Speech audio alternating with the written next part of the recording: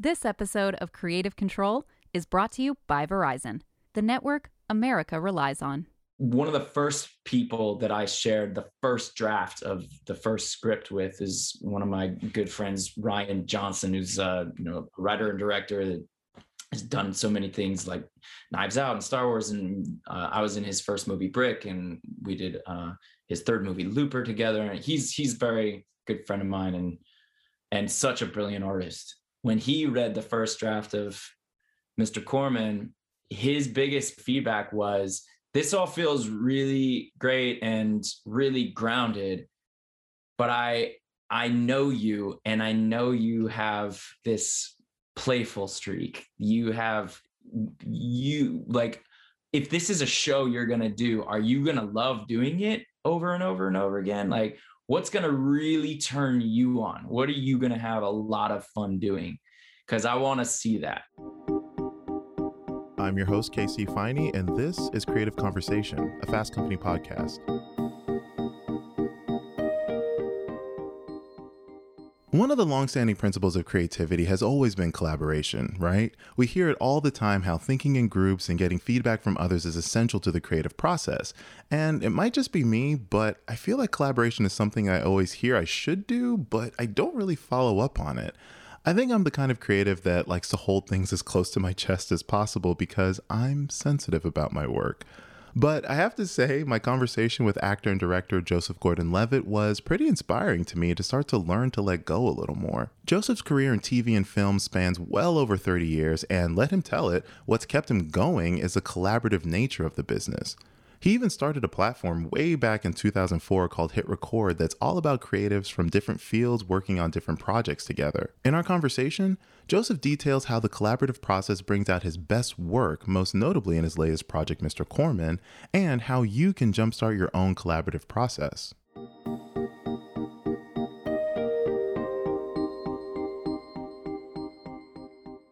Well, hey, Joe. Hello. May I call you Joe, or is it Joseph? Oh, I'm really not picky. Joe, Joseph, Joey, Giuseppe, Jose, Yossel, whatever. All of the above. I love it. But no, I'm really excited to talk to you. So thank you for joining me. And, Thank you. I always love to start from the beginning with my guests. And so I want to ask, what was that initial connection to acting that pulled you in at such a young age? Because you've been in the business for well over 30 years now. Like it's been a while. Yeah. Not to age you, but it's right. Cause I just turned 40 and I started, I did my first job when I was 6. So what's that? Yeah. 34 years. Oh my God. So, what pulled you in? Like, what was that interest that really made you say, like, this is something I think I want to do? I had this really great music teacher. I think that a good teacher is just about, this is, we're here to talk about Mr. Corman when I play a teacher. Mm-hmm. I just think teachers are some of the biggest heroes in the world. But one of the first teachers I remember was this music teacher. Her name was Miss Karen. She taught a choir. I was in this kids choir, and she also taught piano lessons. And then she started teaching these musical theater, community theater classes where kids were putting on plays Guys and Dolls and Peter Pan and musicals like that. And I just always really loved Miss Karen's class, probably a lot because of her, because she just made it really fun, because she made it fun, but she also took it seriously enough. She didn't talk down to us. She didn't just let us goof off. She wanted us to try hard.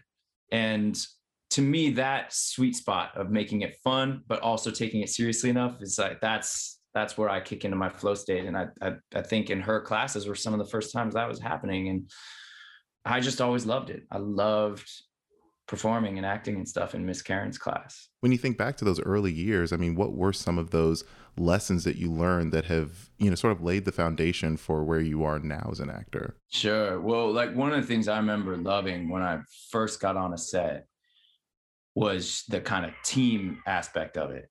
I apologize if you can hear my voice. Totally fine. In the background there. The team aspect of it, that I'm here with 100 other people, and we all have our jobs to do, and we're all trying to get this thing done. And if any of us fall down on our jobs, then we all have to do it again. So we all have to be on it. And that's whether it's, the camera operator, the costume designer, the prop department, or the actors. We all have our parts to play here. And I just remember being so thrilled as a little kid to be part of that team of a bunch of other grownups, that they're all relying on me. That just felt really exciting to have that responsibility. And then it's a thrill when I can come through and do something. I know how to do this. I can say these lines. And when I do, then I've done my part, just like you're all doing your part. And we all did it together. Like that was always such a thrill for me. And I think really good for me. Like you hear the horror stories about growing up as a child actor, being thrust into a position of working as a professional when you're still a kid. And I do think that those downsides are real, but there are really great upsides that I would love to see more in education at large, of kids working on big projects with high stakes where everyone has to contribute and come together as a team to make something happen. I think that's such a good experience for a kid to have versus like, you do your homework, you get your grade, the person sitting next to you is doing their homework and getting their grade, and the two don't have anything to do with each other. That's not how the world really works. That's not how we get things done as a human race. Right. Oh, that's beautiful. That's a really interesting way of thinking about it. And it actually reminds me of, your company Hit Record, because I mean, it's like the basis of it is all about collaboration. And so, I mean, for those who don't know, because I still think it's one of those items in your resume that may get buried because you've done so many like super high level things, like Batman, like Inception. So for those who don't know, tell us about Hit Record and how that got started, because it's really fantastic. Sure, yeah. Well, Hit Record, thanks for bringing it up. It's something I care about a lot. I've been doing it for years. It's a community of people online that is all about creative collaboration. And like you mentioned, it's all about making things together. So much art and creativity online is kind of competitive. It's like, hey, world, look at me and look at what I have done. And on Hit Record, we're always trying to focus around what can we make together? We connect up and do something together that we might not be able to do alone.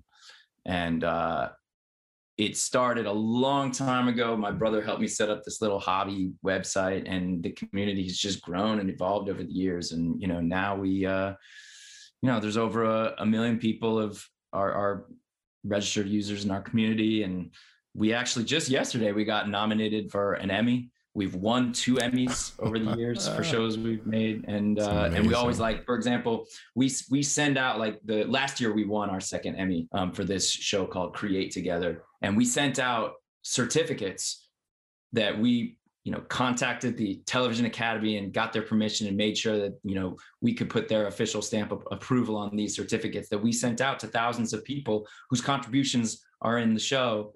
Because we make these things in this very open, collaborative way, where if you come to our site or download our app, you can see the projects are all kind of broken down into these steps, and anybody can jump in and contribute to one of the steps, whether you want to write or make music or draw or take a picture or contribute some video footage or do some editing or do some animation. Some of the steps are more ambitious and takes more skill and experience. A lot of the steps are really for people who like haven't done much art yet before, but like we really try to emphasize helping people kind of come out of their shells and dip their toe if they don't necessarily. A lot of people say that, well, I'm not an artist, I can't be involved. Like, yeah, you can do this. Like, try it, get used to it, and then try something harder next time. And so it's a really positive community and been a very meaningful thing for me over the years. I've been doing it for so long now, and kind of get a break from Hollywood and collaborate with just this worldwide community, people all over. We're taking a quick break, and when we're back, Joseph explains how director Rian Johnson helped him be as weird as he wanted to be with his new show, Mr. Corman, and trust me, I've seen it. It gets weird. This episode of Creative Control is brought to you by Verizon, the network you can rely on for your phone and for your home internet. Find the plan that's right for you at Verizon.com. Before we get into Mr. Corman, which you write, direct, and star in, I want to talk about your directorial debut, Don Jon, because I actually rewatched it recently in preparing for this interview. I watched it when it came out and I loved it. And I was like, I want to revisit this, just and see if it holds up. And so, of course, that was your, directorial debut in 2013. And, I before I give my comments, I'm curious to hear from you. I mean, through the lens of where you are now as an artist, I mean, what do you make of a film like Don Jon? I think when I was making Don Jon, I knew one of the things I love about acting is playing someone different from myself. Mm-hmm. And so I knew I wanted to play a character that was really different from me, that other people might not think of me as, that I wouldn't usually get cast as that person.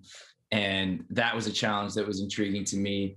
And also, the origin of that story had to do with something I think about a great deal, which is the media and how media impacts how we see ourselves. That's something I've thought about my whole life, because ever since I was a little kid and I was in this rarefied position to be on TV, that would change how people related to me. They, when I would go to school, people say, "Oh, you're the kid on TV," or "You're the kid, you were in that commercial," or "You're in Angels in the Outfield," and relate to me differently, therefore. And then, of course, I had my close friends who didn't really see me that way, because I guess they got to know me beyond that. But it was always something that I've just spent a lot of time thinking about, is like, how does the media that we watch change how we see people? And I always sort of felt like, man, oftentimes when people get to know me, first meet me, they don't see me as like a quote unquote normal person. They see me as like, "Oh, you're that thing that I've seen on the screen." That thing. And I don't want to complain about it. Like I said, I'm very grateful and lucky to get to do the things I do, but it is like a strange thing that happens, that I've experienced ever since I was a kid.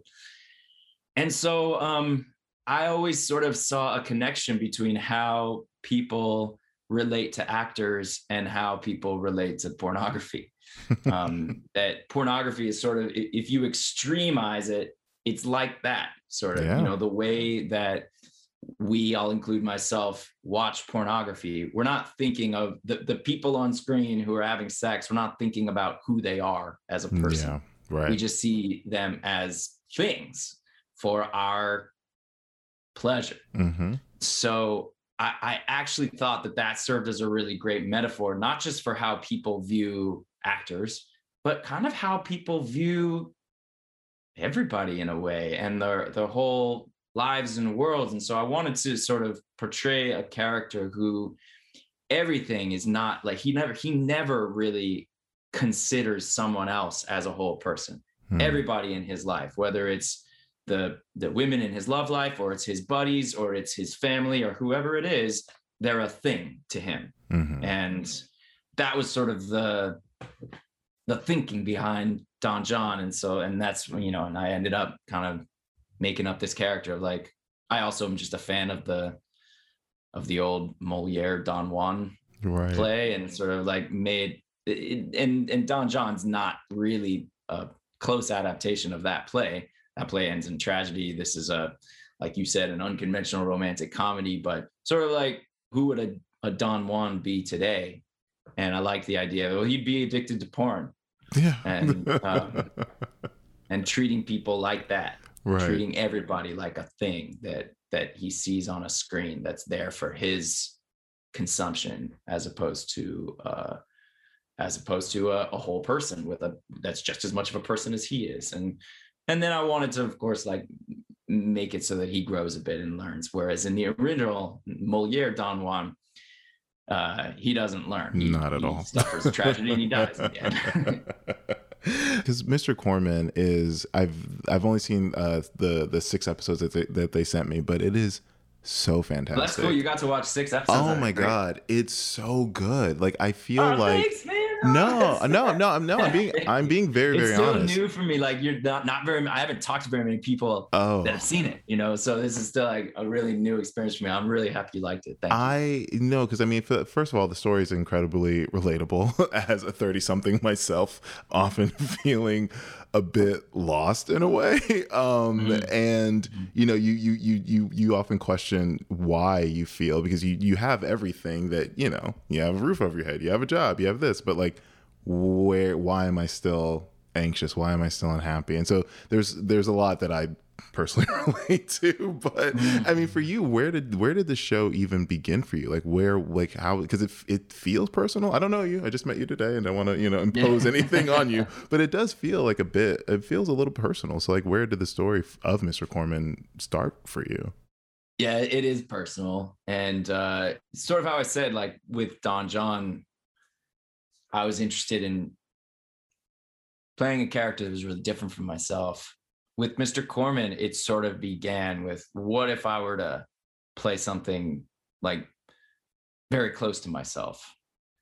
And I wasn't interested in playing myself, first of all, because I think that would drive me insane, because I like privacy, and I don't like the idea of like putting my life on display for, the entertainment of an audience. But even beyond that, I actually don't think that, I don't know that my life would even really make good television show, but it came from me sort of thinking a lot about just the life I live and feeling deeply grateful for where I'm at in my life. I actually just looked back at some of my earliest notes. The first time I ever wrote down the idea, it was from 2015, which is the year I first became a dad.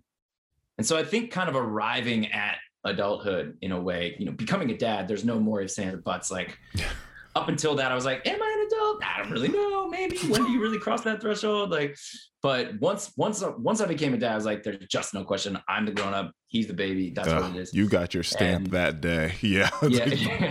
Dad. Yeah, for exactly. Sure. Dad, grown up. But so that sort of made me reflect a lot on, okay, so now I'm a grown up. What is my life? Where have I arrived at? And I felt so lucky, and continue to feel so lucky and grateful. I have a partner that I love deeply. We have our kids. I have two parents who are nurturing and positive. Like you said, I get to do work that I care about. I am healthy. I'm safe. I have enough money. I have so many things to be grateful for. And I really do think that, and we talked about this a minute ago, I think a lot of those things do come down to luck. I mean, I could have just as easily not run into Tasha, like maybe we wouldn't have met. I have friends who are like lovely people, who just haven't met their partner yet. They just haven't met him yet, and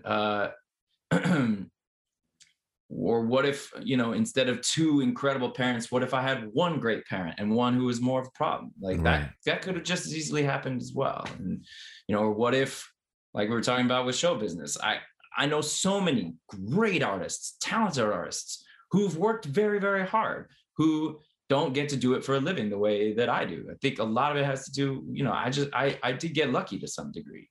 And so, starting to think about like, well, what would my life be if there were a few of these differences? And that's where this character came about. His name is Josh Corman instead of Joseph Gordon, but he's a lot like me. He walks and talks like me. He's from where I'm from. He went to high school where I went to high school. He thinks a lot of the same ways that I think. He likes a lot of the same things that I like, but there are these differences. And that was sort of the beginning, is kind of that self-reflection and thought experiment that led to coming up with this character. And I always thought that if I didn't get to do what I'm doing in show business, that teaching is something I would really love doing. And so he teaches fifth grade at a public school in the Valley where I grew up. And that was sort of the origin of the show. And you brought up luck a few times, and I wonder, do you ever feel guilty for the luck that you've had? Yes. Yes, I do. I'm asking from a very personal place because, you know, as my career in journalism, I moved to New York in 2008 to pursue a career in journalism. And as we all remember, the country was just falling to utter shit and everything was, magazines were folding, everything. And I've never been without a job, while so many people have like lost there's never been a gap. I think the longest I went without a job was like 3 days, and I found one like instantly because a magazine I was working at folded. I found another job down the hall. And so I feel like there's a part of me that, as you're saying, you know, You're a part of it is luck. So well, but no, that's the thing. I feel like it's one of those, it's a feeling where there's a million great interviewers, and it's like I sometimes fall into that mindset of myself, just wondering like, is like, how much of it is dumb luck and how much of it is actual talent. And so, and a part of me does feel guilty sometimes because even during the pandemic, like I still have this fantastic full-time job, and I wound up having like 2 really high profile freelance gigs that just came out of nowhere. I wasn't looking for them. They just fell in my lap. And so I do kind of feel guilty. And so asking for a friend, the friend that is me, how do you deal with that guilt? Yeah. I mean, part of it, I think, is focusing on gratitude and doing my best to not take for granted the good luck that I've had. And I can't say that I succeed in that in every moment, but I really try to keep it front of mind. Both my partner and I, we talk about it all the time of being grateful and feeling lucky. And I think even just saying it often is good for me. And it's no coincidence. I wrote a show all about how like there could be a different version of me that is, you know, leading a different life just largely because of different luck. Yeah. And I guess, I don't know, I like to think that I try to be helpful to other people. You know, I can't claim that I'm like perfectly altruistic or anything. If I were perfectly altruistic, I probably wouldn't be working in show business. You would not. Yeah. Probably not. Yeah. But I try to do what I can to be some kind of positive influence on other people. And, you know, that's I think a lot of what Hit Record is for me. And it's funny to frame it in terms of your question of guilt.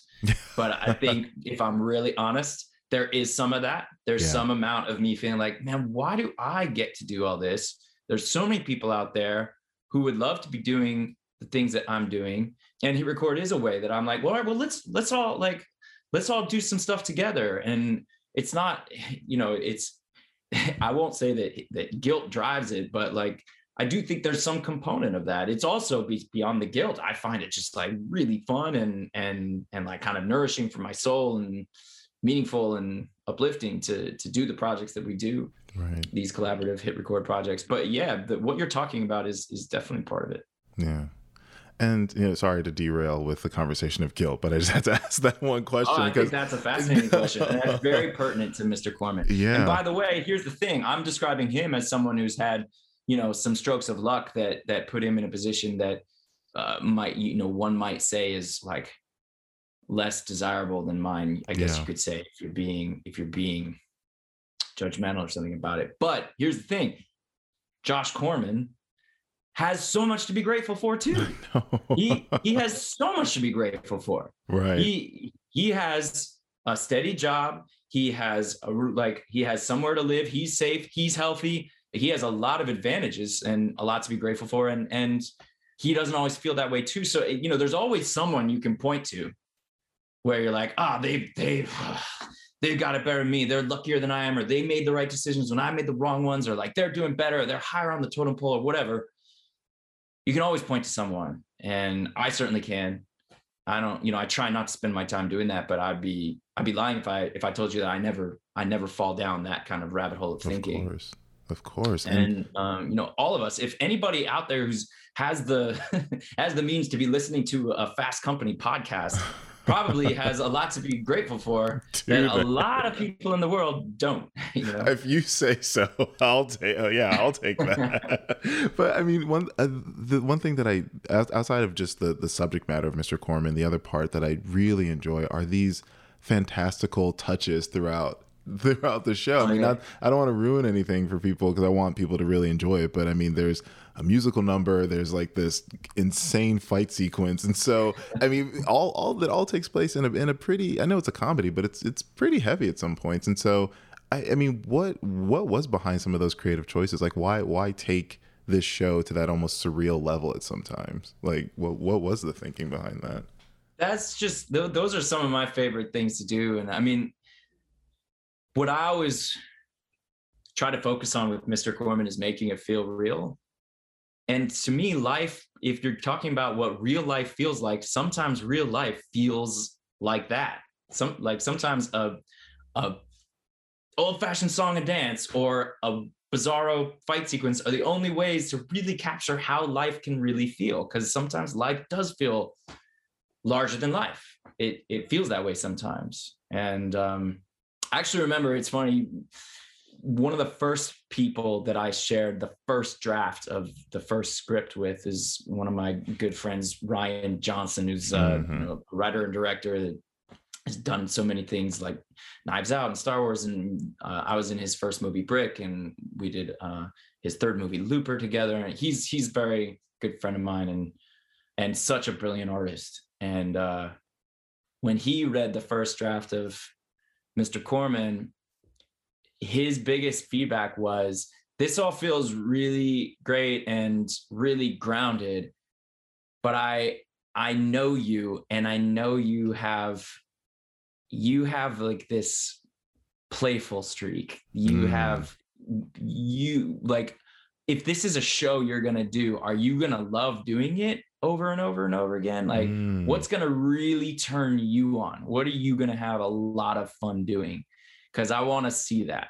And that's a great note. And there was such a great piece of feedback. And I started kind of peppering in weirder things that because that's my taste of like, oh yeah, you're right. Okay, if I'm making the show, well then this could happen and that could happen. We could do this, we could do that. And once those floodgates opened, the possibilities just felt endless. And I love those sequences you're talking about. I'm glad you enjoyed them. They were so much fun to make, and I'm really proud of them. I bet. And so, you know, I love to close out the podcast always with the same question, because I'm just it tickles me when I hear everyone's different answers. But at this point in your career, how have you come to define creativity? It can mean so many things, right? But the thing that I try to focus on the most is a feeling that I get sometimes when I'm in the middle of it, when I'm like really in the zone and doing the thing, whatever it is, whether it's acting, like when when cameras start rolling and you're going and you're in the scene, or if it's writing and I'm like just in the thick of the train of thought and really thinking about it and like having an idea, or deciding that idea is bad, or that whole wrestling match when I'm just really in it, whatever it is. Or I could be sitting there like, just strumming the same 3 chords on a guitar, not doing anything productive at all, but just kind of in the middle of just doing that. Whatever it takes, I have different ways that get me to this feeling, but that's the feeling for me that I care the most about, that makes me the happiest. If I have a day where I got to have that feeling, it's a good day. And being creative is the way that I get to have that feeling. I also have it other times in my family life and as a dad, but that's a separate question. And there's lots of creativity to parenting. Yeah. But that feeling, you can call it like flow. There's a science here and I'm not a neuroscientist, but you could read a great book called Flow, which is all about this feeling, and different people arrive at it different ways. There's another movie I recommend. It's a documentary called Happiness. It was made by a friend of mine named Rocco Bellic. Really like kind of short, simple, great documentary about positive psychology and like how people arrive at this feeling. Right. But yeah, to me, to answer your question as precise a way as possible, how would I define creativity? It's that feeling. I love that. Joe, thank you so much for your time. I really appreciate it. This was Thank you. wonderful. As always, thanks for listening to Creative Conversation. And don't be shy in reaching out with any feedback or even guest ideas for the show. I'm pretty easy to find on Twitter. My handle is KCFeiny, that's KCIFEANYI, or leave a comment in the review section of the podcast page wherever you listen to your podcasts. See you soon.